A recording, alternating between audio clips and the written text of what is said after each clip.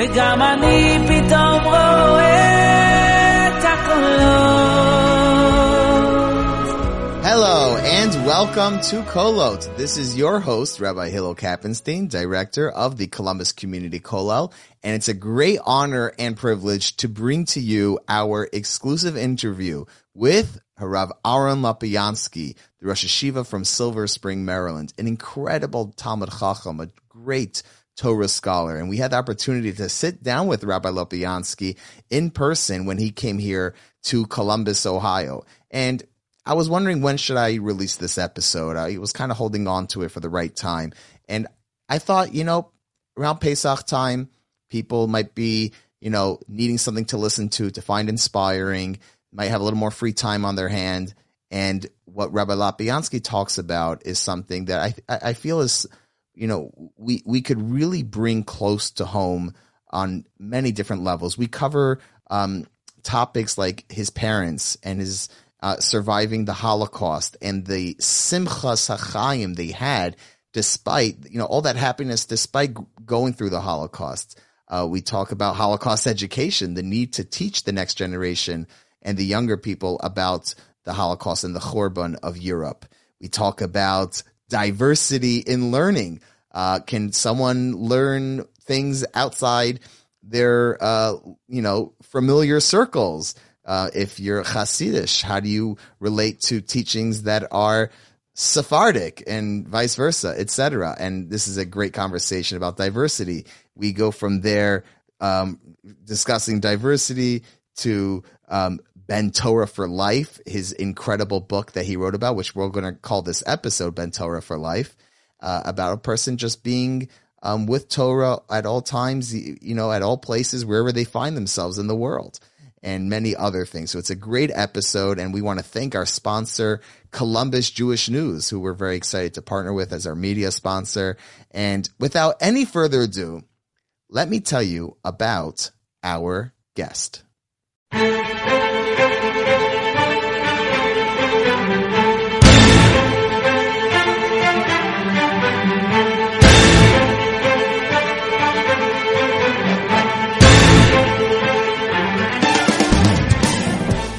Rabbi Aaron Lopiansky is the Rosh Yeshiva of Greater Washington, Tiferes Gedalia. He learned for decades at the Mir Yeshiva and follows the Mesorah of his Rebbeim, Harav Chaim Shmuel Levitz and Harav Nachum Parsavis, and his father-in-law, Harav Benish Finkel, the late Rosh Yeshiva of the Mir. His approach to learning was also deeply influenced by his long association as a close Talmud of Harav Moshe Shapiro. Rabbi Lopiansky is a renowned speaker and the author of several Hebrew Sfarim, as well as a few English language books. Timepieces, Golden Apples, Seed of Redemption, and the widely acclaimed Orchos Chaim Ben Torah for Life, published by Eshel Publications. And without further ado, I want to welcome the Rosh Yeshiva to the podcast. Thank you so much for joining us. Thank you. It's very nice, especially since there are 2 or 3 of the Kol members that are Silver Spring Yeshiva graduates, and the fact that they are enriching the community and the community is enriching them is really very special. So I feel quite at home, Baruch Hashem. Thank you. I'm not an alumni of Silver Spring, but I did travel there when I was learning in Lakewood. Rosh Yeshiva fahered me on Kedushin. I don't know if I did well or not, but I guess I did well enough to Rabbi Elephant took me to his shir next year. So okay, so then I guess it worked out. I want to know if the Rosh Yeshiva could talk a little bit about his parents, his background. The Rosh Yeshiva's father, Rav Ben Zion, and the Rosh Yeshiva's shver, father-in-law, Rav Benish, I'm sure had a very influential part in the Rosh Yeshiva's life. And I want to know if you could share with our listeners a little bit of what that was to you to grow up in that way. Yes, it's a bit personal, and I hope it would be of interest to a broader public if you're asking. First, as I've gone through life and I've met people and so on, the importance, the significance of a home that's happy and has value is incalculable in the children's lives. There is nothing that gives you a head start in life in every area than of having had that type of childhood. And I do owe it to my parents and then my in-laws that this was the type of environment that I came into being from. And my parents are both survivors. My father was from Lithuania, a product of yeshiva world. He had a wife and children that were killed in the war. My mother was much younger, from more of a Hasidic background.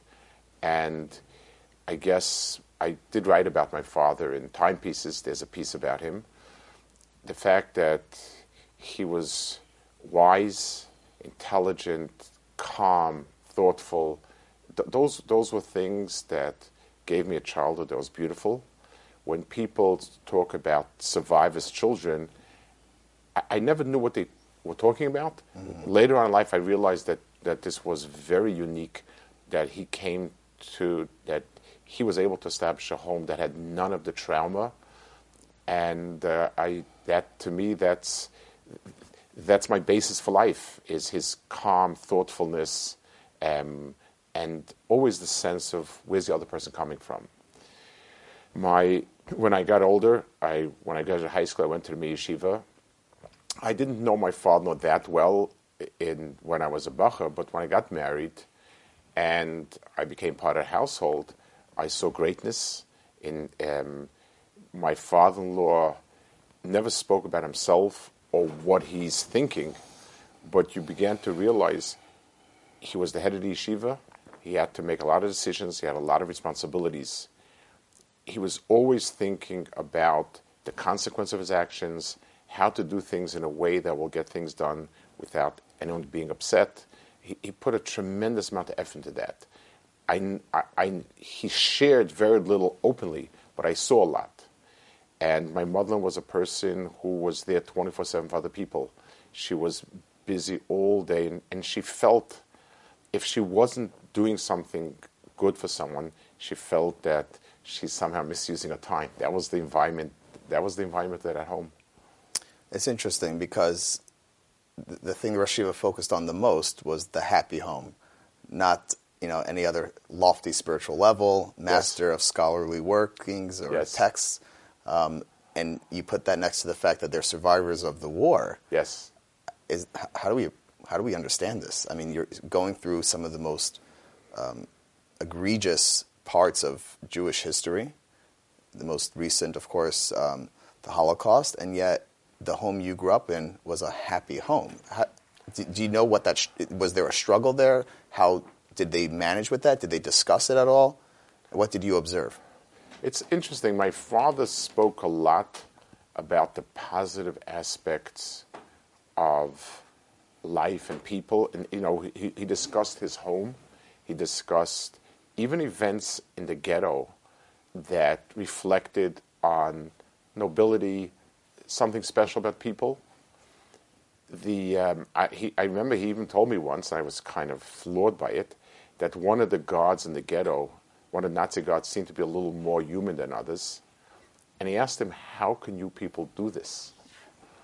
And the person told him, and my father said he believed this all sincerity, he said, it's the problem of you Jews. You started this war, and now you're eating just the consequence of your actions. And my father said, I really think the person believed it. And so it was, he had a very big sense of life and saw a bigger picture. He didn't, we may not understand what happened, but life is bigger than that. And even in his last few days, he was an old person, and he was sick. He expressed something about who would ever thought that he'd be fortunate to have such children, grandchildren, and so on, and things of that nature.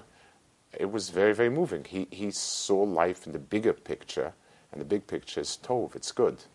He also understood a lot of the suffering. This reminds me of a question I just read in the Yatzed by the Chinuch Roundtable, for those who enjoy good coffee room hack. Someone wrote a question about buying German-made products, and should it be discussed, should it not be discussed? And without getting into that specific question and the answers, it did, to me, open up the question and really open the door to the broader conversation. Are we teaching our youth enough about the Holocaust, the Churban of Europe? Is it something that should be focused on more in itself, or should be in the broader context of all the different Khorbans, all the different tragedies throughout our history. On the other hand, it's the most recent. There are survivors, a few left. I'm very privileged to have met many survivors, gotten many brachas. I've even taken my little son and daughter to get a bracha from a survivor that we know. I don't know if they'll remember, but it's like we're kind of holding on just a little bit. What should the relationship be with the Khorban of Europe? So it's complex because history are facts that happened, and then what's the picture trying to fit it into? So classical history will look at history evolving through a series of economic, political factors. So why wars got started, what was driving different countries, and so on. That's the dominant approach, which is fine. The question is really, how do we frame it to our children? What exactly are we trying to give over? On Tisha B'Av, by Kinnis, I try to speak every year about a big figure in Europe who was either killed in the war, survived it, but represents a certain unique flavor in Yiddishkeit. Because to me, that's about what I feel is missing. So much was truncated. There were so many different sub-flavors in that world. Beauty, incredible courage. I've spoken about Navardik. I've spoken about Ger. I've spoken about Kloisenberg. I've spoken about Rav Karlbach in Germany. And each year, as I get into it, I see that there were so many worlds there. And I think that giving over as much as we can gives us the heritage that was lost in many ways. We have a much more homogeneous society today, but we lose out on distinct flavors. It's interesting because our producer, John, drove all the way to Deal, New Jersey when you recorded Yaakov Shweki. We did a virtual gig with Yaakov Shweki, and one of the songs he sang was Shema Yisrael, which is just every time I listen to that song, it just sends chills down, up and down your spine about there's different versions of the story, but Laser Silver rescuing children, screaming Shema Yisrael, they came running to him. I've shown that, I've played that song, and there's a music video to it, to many secular people. I even showed it to some public school students, and I sent it out to their mothers, just letting them know what we did. And one mother wrote back, it put her to tears right away. And this does touch on the controversy of Yom HaShoah, and without getting into the time in the calendar that was picked for that, which is a separate discussion, but it does kind of bring up the issue, do we look at the Holocaust as something in of itself? In other words, when we talk about it, we try to learn from it, are we missing the broader picture that we are in Gullus? Or no, we have to take one each on their own, and this is the most recent, and therefore it's the most relatable, and that's why we have to talk about it the most. Well, first of all, we have to talk about it because it is recent and relatable, like you said. So it would be callous to just not think about it, not having to do with it. But I think the piece that's missing is a thought that the Tanya always introduces in his work, in the Tanya. And it goes as follows. We tend to be in awe of greatness that was displayed, going up in smoke. Kind of a person sacrificing everything in, keeping on his Yiddishkeit and so on, whether it deals with the Inquisition, whether it deals with Tach V'Tat, whether it deals with any one of the different difficult eras we went through. The question is, can we harness it for our day-to-day life? In other words, there's a famous quip about, it says that Bilam, who was considered a wicked person, it says, Tomus nafshi mosi sharm, I would love to die the death of a decent person. So people somehow want to live an indecent life, but have a glorious chapter ending it, going up in smoke and courageous and whatever, what have you not. So the question is, why is it that we find it so difficult to live our day-to-day life, especially when things are extremely good? can we harness some of that? I remember many years ago, between 83 and 90, I was teaching Nesha Torah. And there were a group of students from South America, especially Brazil, sweetheart people, just nice people, but doing things really wasn't their forte. They were kind of very laid back about life, and they sort of took things easy. At the same time, in Russia, there was a nascent, and actually at that time we began to really blossom, Baal Tshuva movement. And people were beginning to keep Torah and mitzvahs under great duress. It meant basically you became a non-citizen. I actually was there in 87 to teach. And if you gave in papers applied to visit Israel, you lost your job, you basically had nothing to do all day. And you were locked in a tiny apartment, and it was hard. In the earlier times, they would actually persecute you, and then it sort of became just kind of a frozen existence. And Rev Weinberg was involved in that, Rev Noach, and he said, why is it that when things are rough, it brings out so much of the spiritual side of Klal Yisrael, and when things are well, we don't get it? So maybe we can get Brazil to enact some laws against Torah, and that'll bring out some of the best. So I really would like to.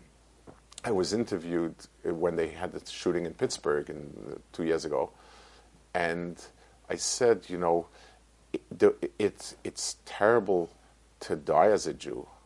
It's much harder to die as a Jew when you don't know what it means to live as a Jew. Mm-hmm. Why is this life worth sacrificing for?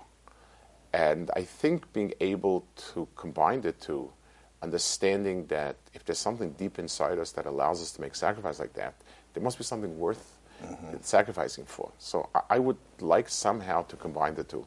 Beautiful. No, that is beautiful. I can't go away from the fact that you just mentioned something from the Tanya, which really is a great segue to my next topic, hashkafa. There are different hashkafas, that's what people like to say, which is loosely defined as, I guess, outlook. I want to just go in a very general sense, and then we'll maybe transition to something more detailed. But what is the definition of hashkafa? So, I assume, like every word, it bears the definition of the people who use them. There's no dictionary. We don't have a dictionary. But I'll tell you the way I would see it. The halacha part of Torah is like dots. They are particular. In a case like this, you do like this. In a case like that, you do like that. That's what the whole system of halacha, it always is creating dots. But if you have, I don't know if they still have them today, but those coloring book for kids with dots that you connect, today it's probably an app somewhere. Yeah. But in my days, you had all these dots that you connected, and you'd be surprised at the picture that came out. If it was done well, the dots looked random, and then you connect a picture. So the halacha part of Torah is all dots. It's like what to do in a particular case. What's the law? Is there a picture that comes out of it? And the answer is yes, there has to be a picture that comes out of it. How do you connect the dots? And as long as the dots are all connected, then the picture is legitimate. And you can have different ways of connecting it. That defines the difference between all the different branches of Torah, true Judaism. Whether it's the Yekis, whether it's Hasidim, whether it's the Litvisha, whether it's different Sephardi communities, as long as all the pieces were put into place, the connections are appropriate. Okay, so then if that's the case, can we connect dots sometimes like this, and then at other times connect dots like that? In other words, is one allowed to borrow or take from other hashkafas? I know the Rosh Yeshiva was interviewed by Reb Ephraim Goldberg on this topic, right. And part of the discussion was that it should look like an organized mix, yes. Not like someone who just doesn't know what they're doing, where it's totally some sort of like mishkabobble. Yes. But my specific question is, what is a sign? What is the difference? What would the difference look like where it's an organized symphony versus just a bunch of people off tune? So there are a few pieces. Obviously, one is the dots are connected. Two, do the connections seem to flow seamlessly, or there's the gaps. It's like sometimes you'll meet a person who's not well, but he's intelligent, and there's this flow of conversation with a lot of deep points. When you sit back and you say to yourself, it doesn't seem to be connected. It seems to be it just doesn't connect together. It's like a lot of things, but not connected. So it's an intuitive thing. It's hard to put a finger on it. It has a lot to do with the person who's connecting these dots. A sense of the person. Is he put together, so to speak? And getting a sense of where it's coming and how it's coming together. If it seems to be a random mishmash of stuff, then you wonder, is this just a lot of pieces? If you're referring to that podcast, I used a mashal, which I think is apropos. In my days, there were people who were schnorrers going to Kiddushim collecting stuff. And they had these coats with these big packets, and wherever they thought nobody was looking, they would dump a platter of cake or platter of kugel. So when he empties out his packets and he gets back home, can we call that a smorgasbord? And the answer is, well, a smorgasbord, somebody planned out foods that will complement each other, look well, placed a certain way, and you get that sense when you walk in. When this poor fellow empties his packets, the common denominator is this was the food that was on the plate when he thought nobody was looking. Mm-hmm. So you really need to get a sense. One of when I was guided by my rebbeim about people, movements, things like that, a key word that was always used was a glatter Mensch. It's a German Yiddish word.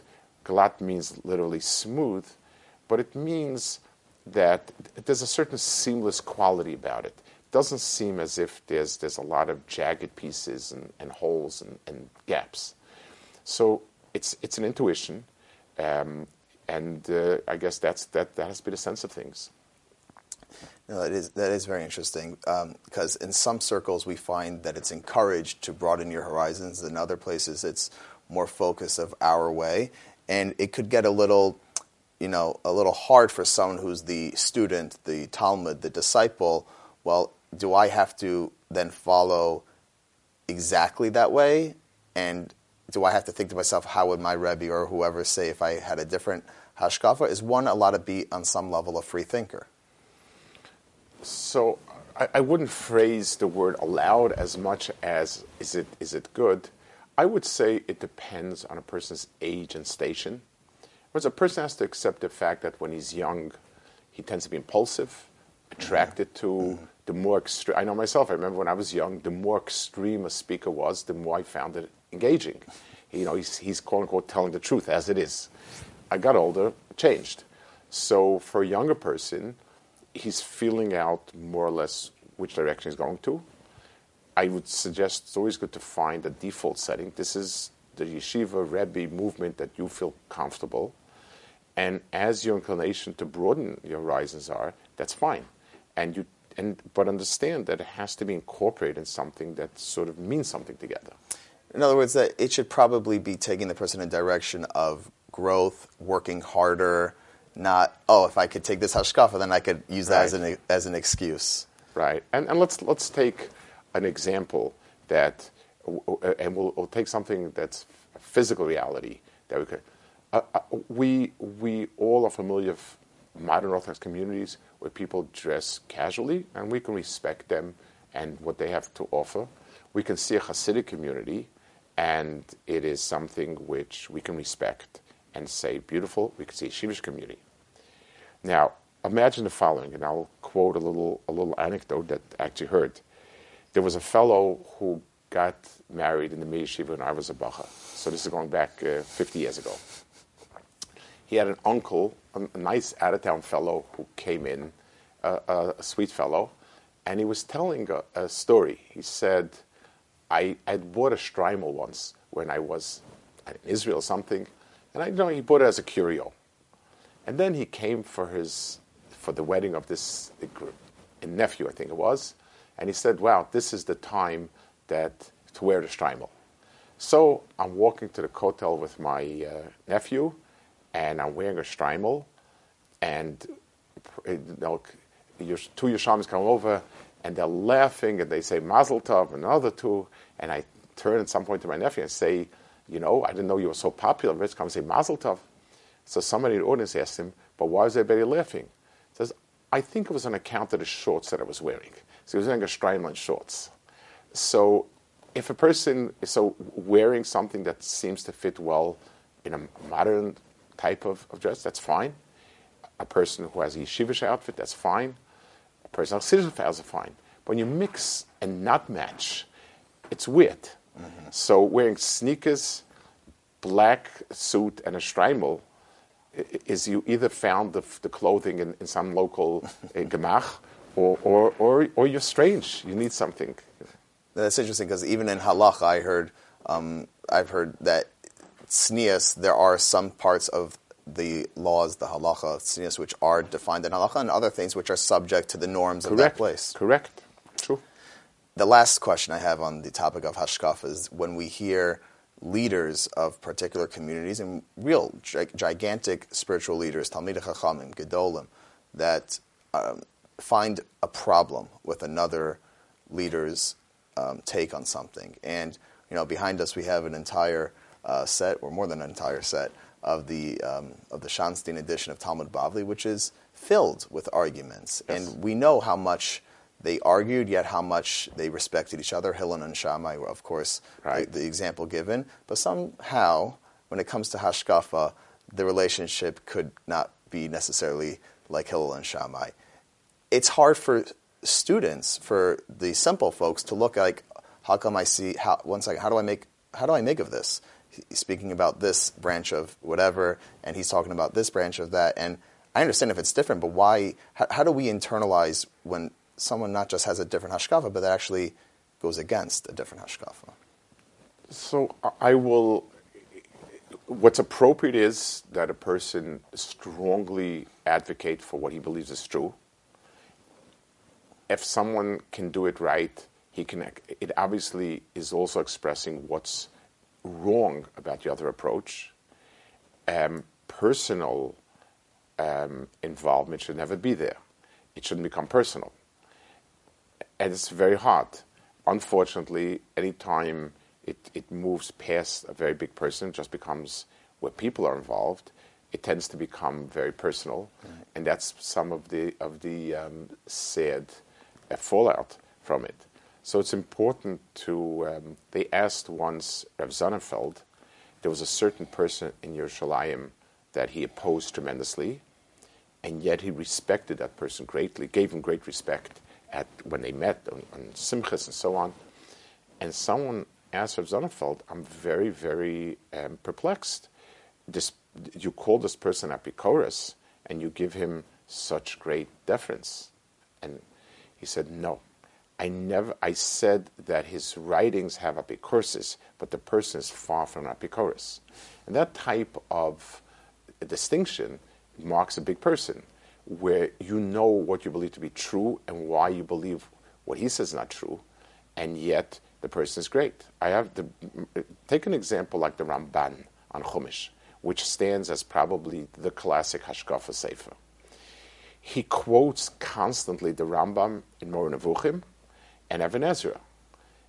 Sometimes he says they have it, and sometimes he says it's horrible what they said, and will write very sharply, some very sharp. But the reverence is evident. The fact is that his basis. This is the default setting, and let's see where we hold. The three Sfarim they quote the most is Rashi, Even Ezra, and Rambam. And he disagrees with them, with the Rambam and Even Ezra. Rashi disagrees, but there's never that type of argument because it's never substantive arguments. But here he disagrees about their approach, and you see his admiration for them, and you see his sharpness because and he writes one place. The reason I'm so sharp is because I don't want people to think that this is right in any way. So it takes a great person to argue that way. But unfortunately, the fallout is a lot of times it becomes very personal, especially by people who are not great people. So what's the eitzah? What's the takeaway? I think we have to keep reinforcing that. I'll point it out when I teach in Ramban and in Yeshiva. I'll point out, look at the sharpness with which let's explain why he's so sharp. What's the point that he's so sharp about? and see how we treat. And that's how it has to be. We, when we're discussing what's right and what's wrong, we need to be very serious about it. When we're discussing people, we need to discuss people with the reverence that we owe them. Right, and if you see them, let's say, outside the room where you were discussing it, you treat them with the same Ahavas Yisrael, the same You're supposed to. Right? Yes. And it's hard. Yes, it's Right. hard. It's part of our, who we are. We tend to be argumentative. We tend to, it's a search for truth, and it's sometimes overlaps into personal. Sure. I want to go into Sometimes it's just personal. Yeah, right. Our next topic, Chayecha Kodman. We know that in the halacha, when it comes to human life, a person has to make sure they protect their life, and if it's between them and someone else, they have to prioritize themselves, if that's the case. When it comes to one's spiritual health, their ruchnius, two recent movements that have, I guess you could say, taken off is the Tshuva movement and the Kiruv movement, and the Kollel movement. The Tshuva movement is seeing an interesting challenge with people being so distracted with technology and finding a way how to keep that strong. But there's still plenty of Balei Teshuvah yeshivas in Eretz Yisrael. And with Kollelim, you find kollels opening up in every city, and sometimes in every city you have multiple kollels. There is a challenge, there is an expense among those who are entering those fields. On one hand, they're needed. They are a mashpia. They teach. They help. They help people grow. Hopefully, they grow themselves in the process. But they do put some of their own ruchnius at risk. So, on a super high level, is there a metric? Is there a guiding principle that one should bear in mind when they are a mashpia? How much are they allowed to, quote unquote, be meichel? Are they allowed to forgive? So obviously, it's a very personal issue. In other words, no two people are alike, no two situations. And that's why having a personal mentor in something like this is very important. But going back to the first premise, let me point out a big exception. So the halacha is if a person is not sure if fasting on Yom Kippur will be dangerous for his life or not, he's not allowed to fast on Yom Kippur. Pikuach nefesh docha. If a person sees somebody else in danger, he does not have to risk his life to save the other person. Chayecha Kodman. But there's a halacha about going into battle and going to war. It's an obligation that for a war to protect the Klal, the people who can have to go to battle. Do we say Chayecha Kodman? I'm out. The answer is no, because that's what you're doing.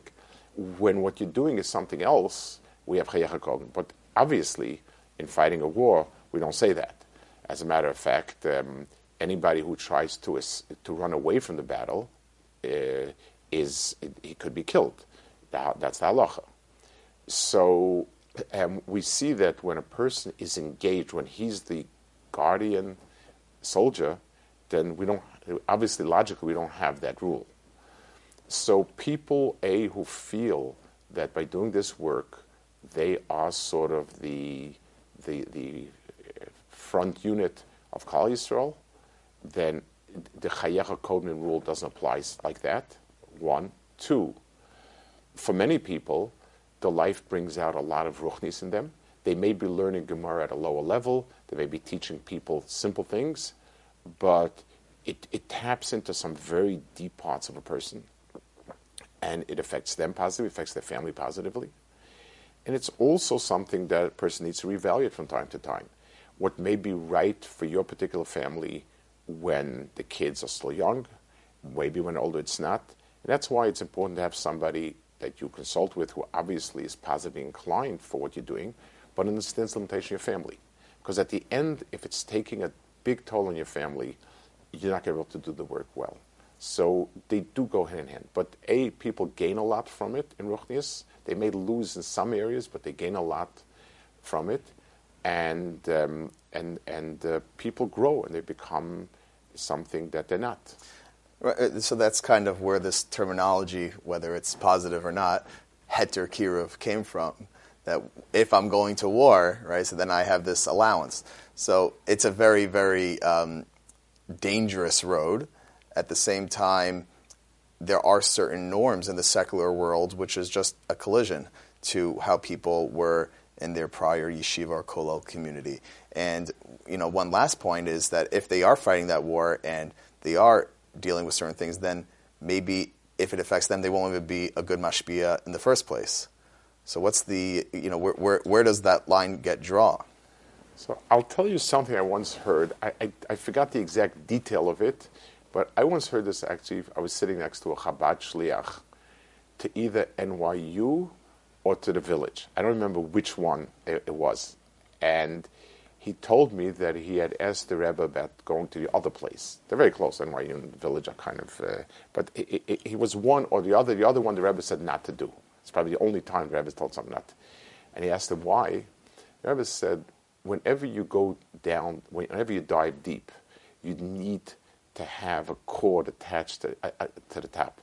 So I can hold your hand and hold on to you, but just so far. At some point, I can't even hold on. What I mean is, it's important that a person have connections in terms of at times during the year when a person goes back to his yeshiva or whatever he feels is his root source, spend some time there to recalibrate, to have a person, a Rebbe they can touch base with every so often, even without questions, but just to have a sense that this is ideal and this is what I need to do under the circumstance.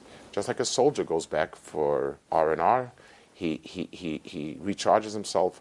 So I think anyone going out far afield, or let's put it this way, the further afield you go, the more you need to have those connections. Spending some time of the year back in yeshiva or wherever it is that you feel is appropriate, having people you can hold on to, just have ongoing connection.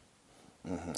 And the last question before we go to the next topic is, what happens when there are growing pains? There's real growth, and sometimes that means that whatever area of Yiddishkeit that is being grown or that's being changed could at times hurt or alienate others who are not really going along with that change, with that growth, whether it's with kashrus or with the shul or with chinuch at a school or any other area we want to pick in the classic Jewish life.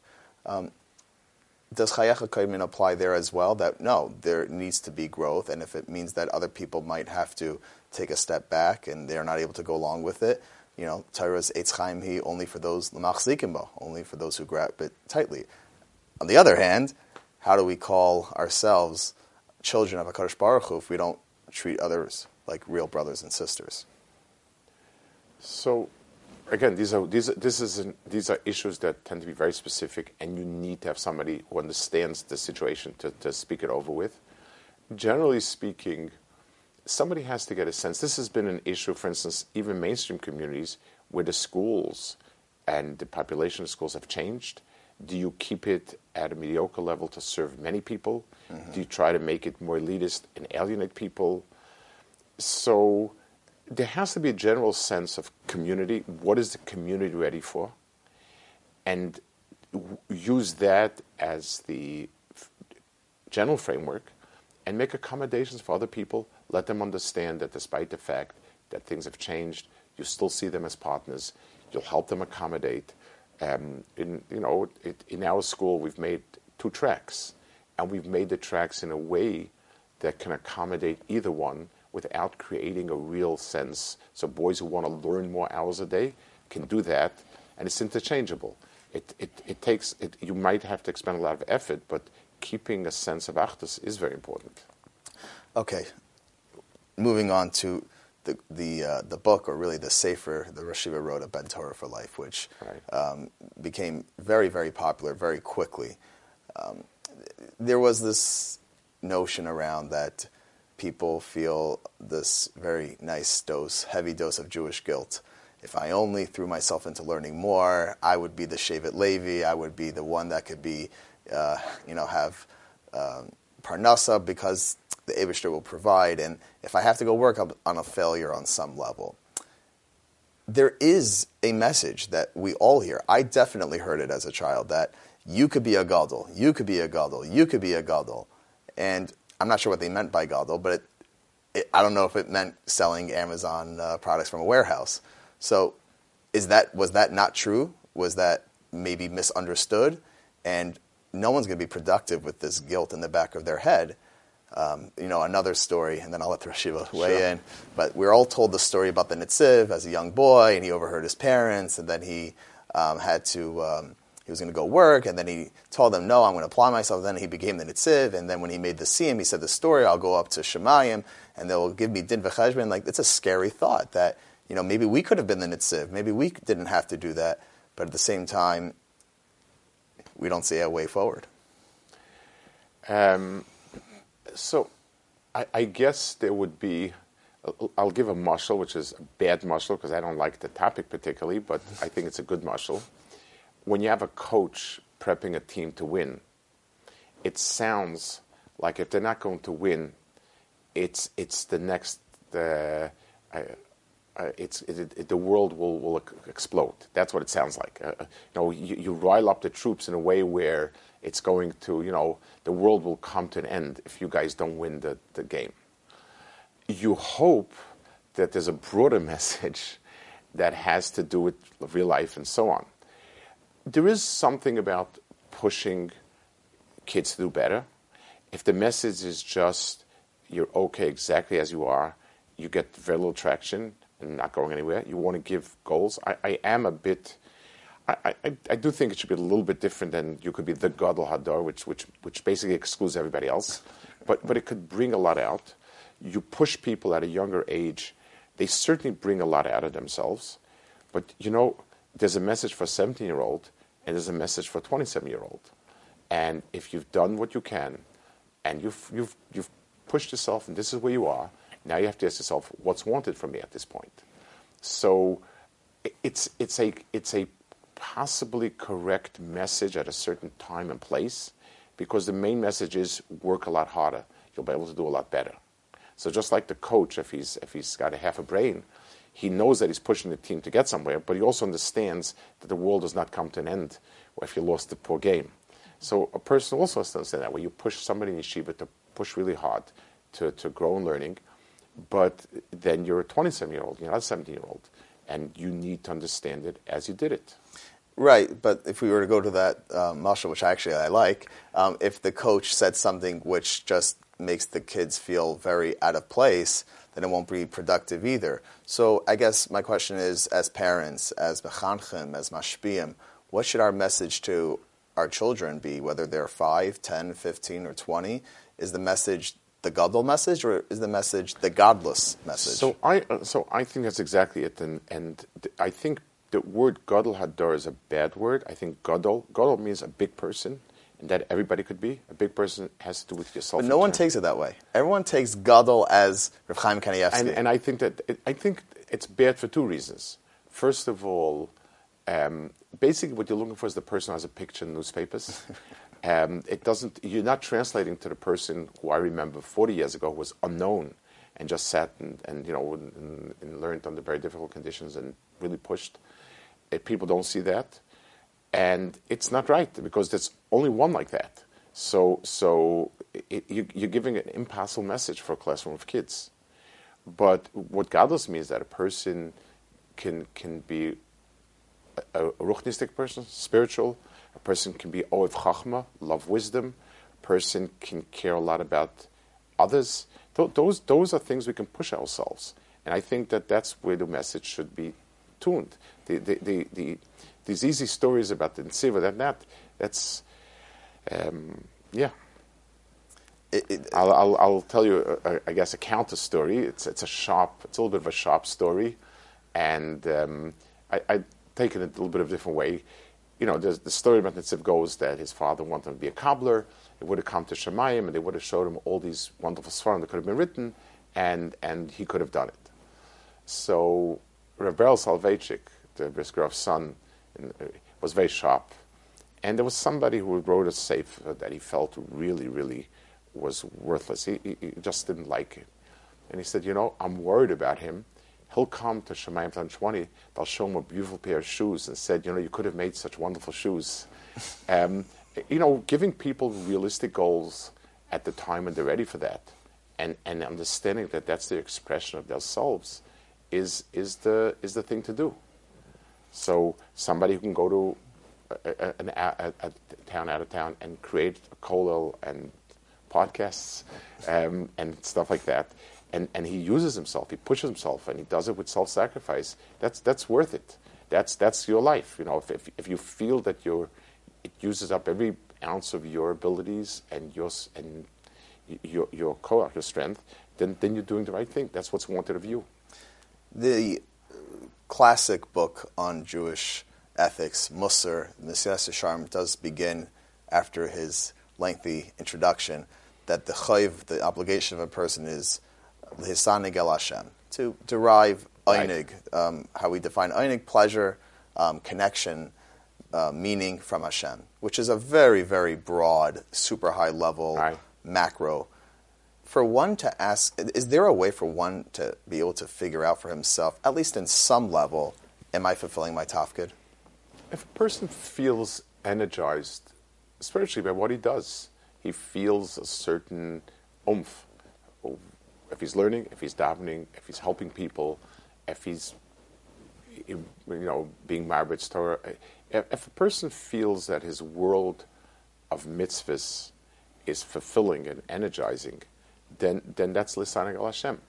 If it's just dull and rote and routine, that's not lisanig al Hashem. So, does he look forward to some part of his ruchnistic activities? That's really that should be the measuring rod. Because we're all told that there's this concept of Gilgal, and we've come back, and I don't know, do I need to come back after this life? Like, there's all these things. Let's worry about life, one life at a time. One life. It's something that tends.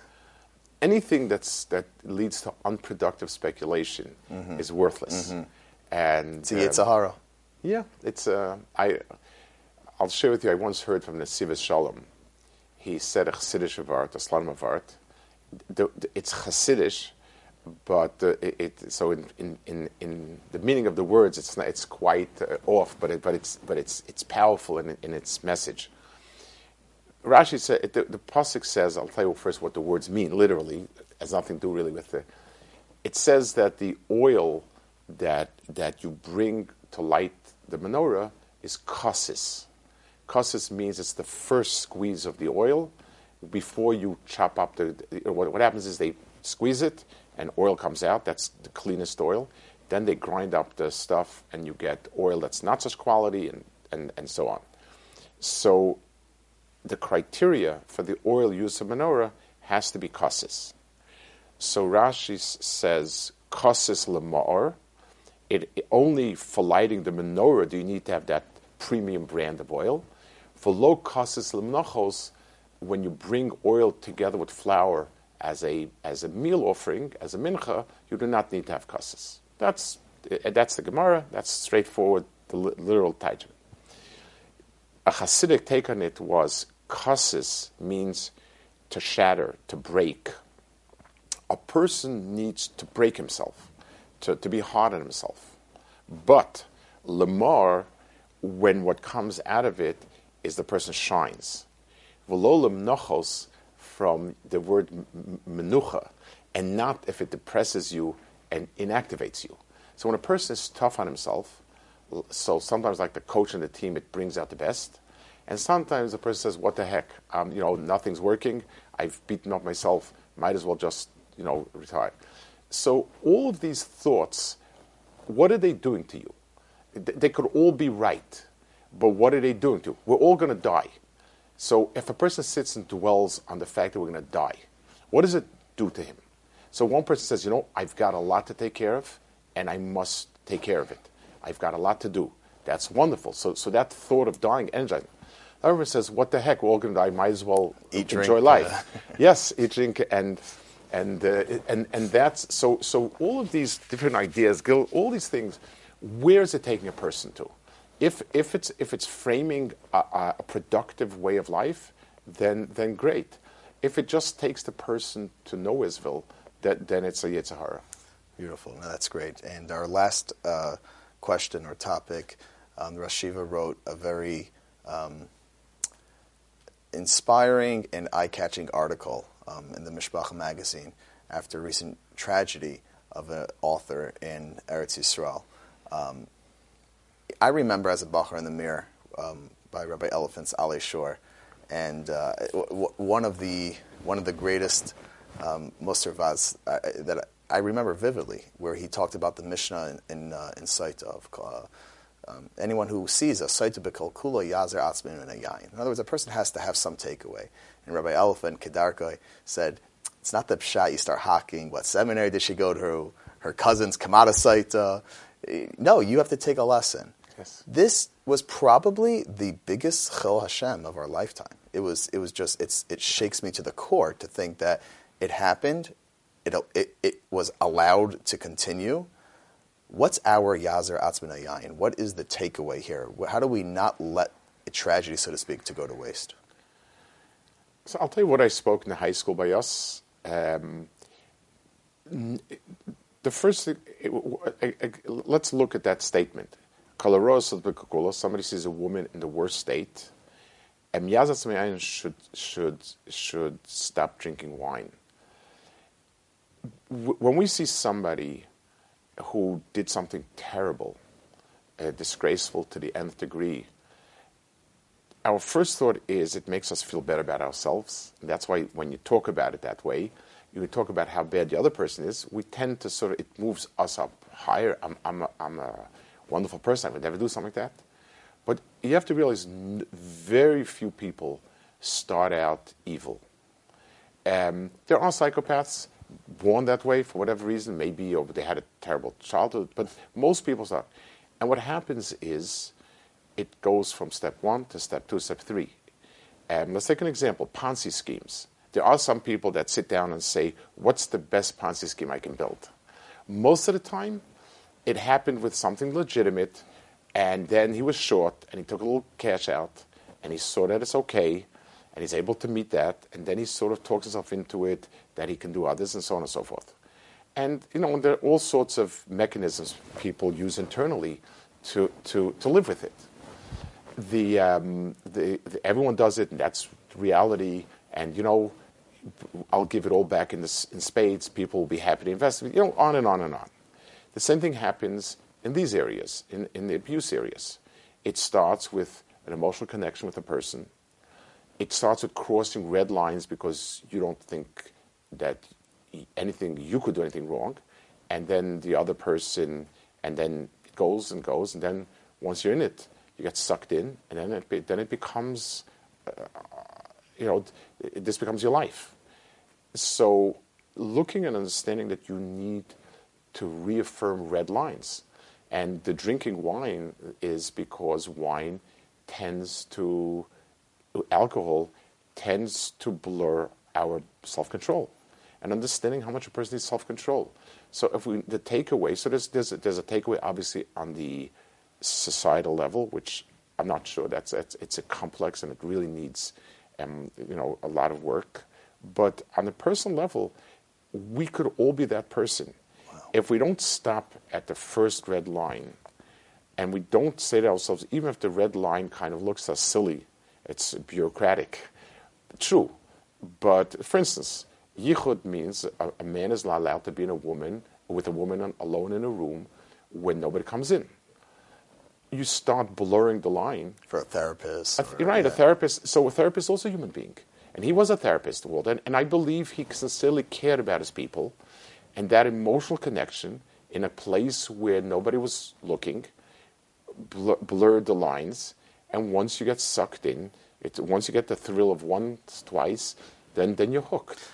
So is the Rosh Yeshiva saying that we should not be looking at this person as he's a one in who knows how many psychopath, no shaykhis. No, that there is a shaykhis if you go down that road. Correct. He's the person that went. He's the person that didn't stop. So the brakes were gone, and that's where the fault was. Afterwards, once you get into a whirlpool of stuff, then it becomes. Then he says to himself, well, I'm there anyway, and the other person has other internal mechanisms to cope with it. And I think understanding that we have to stop at a certain point is very, very important. Same thing with money. A person who deals with public finances, it's very easy to blur the line between my pocketbook and the public pocketbook. I'd say I need this. I'll switch the accounts. I'll go on the other account. I'm putting a check in. We're human, and we kind of blur a line that seems to us, not terrible, and then one line, another line, another line. Should there be any suffix what to do with his books? I would like to leave it up to people's feelings instead of just saying a psak. People should be able to say to themselves, this is what the person did, these are his books. Unfortunately, what the real tragedy is, his books have tremendous value. Mm-hmm. And in Israel especially, where there's very little other reading material for kids that have deep human insight and stuff like that, I believe it's a tragedy, it's a double tragedy. The person had so much to give, the person cared, the person did so much, and it's like you have a car that goes from 0 to 100 in 5 seconds, can get 100 miles on a gallon, and there's no brakes. And that's the best car in the world that will kill you very rapidly. Right. And so that's the thing. It's tragic that there was so much. He did accomplish a lot, and there were no brakes and maybe no steering wheel. To me, it's a double tragedy. Sure. No, and I think Rabbi Breitowitz made this point out. It's not just what he did, but what he could have become. Correct. Minus all of that. Correct. And the two could coexist in a human being. My question about what to do with the books is because there's too much tolerance. And this was discussed at the Aguda convention, as at Sibor, I think Rabbi Elephant made this point, as at Sibor, when we say no tolerance, everyone calms down a little bit. And my question is, I have to admit my bias a little bit, but do we start opening up the tolerance by not throwing it out? So I definitely think that as long as it's vivid, you mentioned something about using German products and so on. Mm-hmm, mm-hmm. So a year after the war, it's hard to understand how a Jew could have used the German product. 70 years after the war, where Germany is a decent country and doing a lot, and so on, you can't make these bans forever. And I think people should ask themselves, look at the book, look at the name, but in 20 years from now, where the events will have receded, there's nothing. The books, not only there's nothing wrong with them, they haven't. If it would have been stuff that anybody else can put out, I would say, so what? Let's get rid of it. And the end of it. There is value simply because we don't have much other things written like that. Right, but I'm talking about the broader message that this is not definitely eradicated. At this time, it should be unthinkable that you're able to look at the name and the association and be comfortable keeping it around. In other words, if I'm understanding correctly, the Tzibor does need to make a statement. Correct. And in the moment, it's a statement meaning an expression of tremendous horror. But I would not want to phrase it as a halacha or as a ban or anything like that. I think it's there's room for expressing personal horror at the person what happened. I can't bear to look at it. Right, Torah Masorah really walked that line. Correct, and I think they did it right exactly. And that's when our yeshiva made that decision also. In others, as a community, we feel it's not what we want there. We're not telling you yes, no. We're telling you we don't feel that this is appropriate. And I think that was a very, very correct approach. They don't need my discomfort, but right. I very much feel that way. Right, sure. No, and this was we really appreciate the Rosh Yeshiva spending so much time with us. May the Rosh, you're in Columbus. Is this your first time in Columbus? It's my first time in Columbus, yes. You saw the Kailal, you saw something in the Kailal, I saw the people last night, and it's a really wonderful, really beautiful community. I know how much work has gone in to bring out a lot of it, and I know how much is going on to keep the community growing beautifully. It's really it's the first time I've been here. I do, like I said before, I know 3 of the Kailal people are I've had a lot of connection to. They learned at yeshiva or whatever. So I'm really it's very nice to see what's growing here. And I assume you've got some credit coming to you. I don't know about that, but we'll. Maybe I just realized I wasn't truthful before I said that was the last question. My real last question is: will we be able to welcome the Rosh Yeshiva back to Columbus at the right time? Should I say if I get a warmer reception at 0 degrees, at 0 degrees, it's 5 degrees. It's 5 degrees outside. 5 degrees. Okay, so it's warmed up already. But in the summer. In the summer. Okay, no, it's very beautiful. And it's been a very positive experience. So Baruch Hashem, Bez Hashem, God willing. Thank you so much. We appreciate the Yeshiva's time. Very nice. To listen to all Kolot episodes and see upcoming guests, visit kolotpodcast.com. We are also on all podcast players. Type in Kolot on iTunes, Spotify, Google, Stitcher, Podbean, and Amazon. Share with your friends and please make sure to give us a 5-star review. Kolot is a project of the Columbus Community Kollel, a full-time Jewish learning center in Bexley, staffed with high-caliber Torah scholars. Ever since 1995, boys, girls, men and women from all backgrounds and affiliations have found many opportunities to connect with Torah and mitzvos at the Kollel. Whether it's a study partner, an engaging lesson, or a program, the Kollel is your one-stop shop for all your Jewish learning. If you want to know how you can benefit from the Kollel, visit thekollel.org. That is TheKollel.org, and forever be inspired.